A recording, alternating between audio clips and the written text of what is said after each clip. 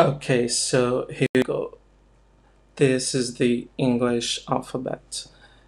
A for apple, B for ball, C for car, D for dog, E for egg, F for flower, G for giraffe, H for heart, I for ice cream, J for juice, K for kangaroo, L for lion, M for mouse, N for nurse, O for orange, P for parrot, Q for queen, R for rainbow, S for spider, T for tree, U for umbrella, V for van, W for whale, X for x-ray, Y for yo-yo, Z for zebra. Okay, so this is how a lesson, Callan lesson based based um, class goes. So the teacher starts kind of listing the words that are going to be used.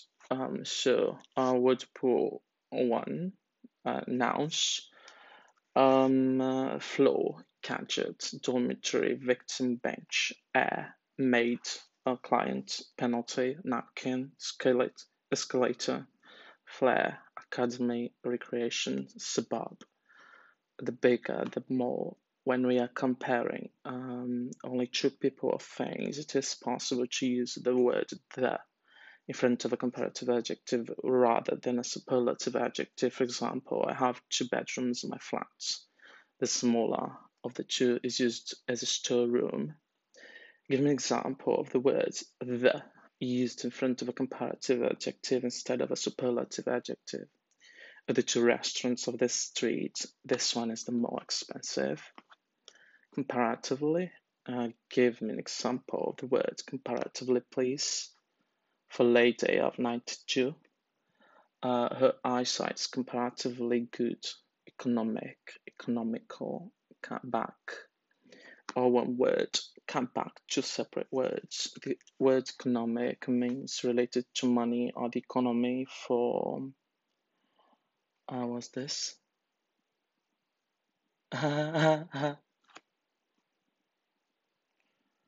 Oh yeah, it's a shame. I wish the sa- I wish I mean I wish we were doing the same as well.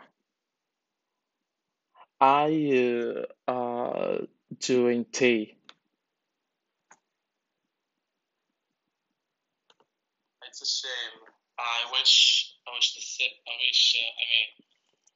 we were doing the same as well. I doing tea. Okay, so where was I?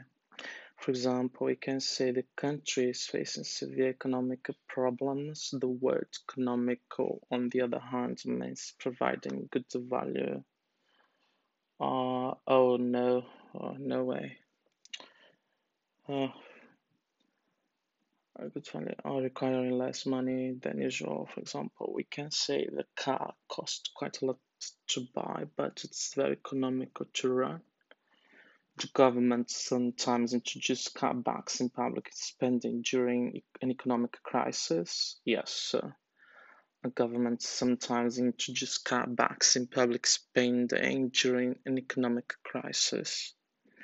If, for example, for some reason you personally need to start living more economically, what would you cut back on? If for some reason I personally for needed to start living more economically, I'd cut back on uh, entertainment, I think. Um, Explosion, massive. Can a gas leak in a building cause a massive explosion? Yes. gas leak in a building can cause a massive explosion. Anniversary. Oh gosh, only one bus. It takes only one bus to go there. What kind of things do married couples get up to on their wedding anniversary? Married couples get up to, I don't know, loads of stuff on their wedding anniversary. Flatter, compliment, chat up. What does the verb flatter mean? The verb flatter means to praise someone or to pay them compliments to make them feel good about themselves. Name a common situation when someone might choose to flatter the person they're talking to. A common situation when someone might choose to flatter the person they're talking to is when they're hoping someone will do them a favor or when they're chatting someone up. Do you think it's true that we only flatter people when we want something from them? I think so. Yes, we usually not only. I'd say yeah. We only flatter people when we want something from them. Okay, so we're going to carry on with the words diet, gradual, and cut out.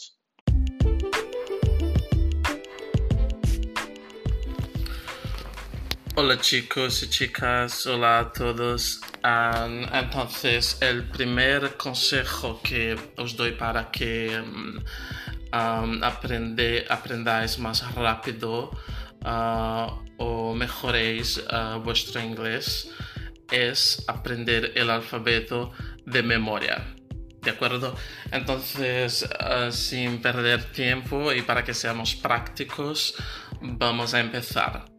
Yo voy a decir la letra y voy a dejar un pequeño espacio para que repitáis, ¿de acuerdo? Entonces empecemos. A, B, C, D, A, F, G, H, I, J, K, L, M, N, O, P, Q, R, S, T, U, V, W, X, Y, Z o Z. Muy bien. Ahora hagamos lo siguiente. Otro consejo que es muy útil es de verdad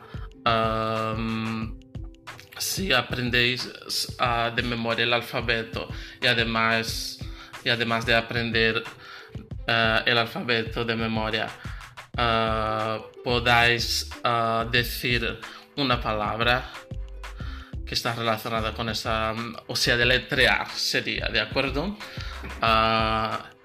Que en inglés es spell. Entonces, esto es una frase llave, ¿de acuerdo? Cuando queráis preguntar a alguien en inglés cómo se deletrea eso, se dice how do you spell it. Entonces vamos allá. A for apple. Entonces A for significa A de acuerdo. A de obviamente manzana no es con A en español, entonces es como si fuéramos a decir A de América, ¿ok? Entonces vamos a repetir de esta forma ahora, ¿de acuerdo? A for apple, B for baby, C for car, D for duck, E for elephant, F for flag, G for goat, H for helicopter, I for igloo, J for jet, K, oh sorry, it is actually K. K for kangaroo, L for lion, M for monkey, N for nurse, O for orange, P for pen, Q for queen, R for rainbow, S for star, T for we could say T for tango, okay? U for umbrella, V for van, W for waterfall, X for xylophone, Y for yo-yo, and Z or Z for zebra or zebra. Ok. Muy bien, chicos.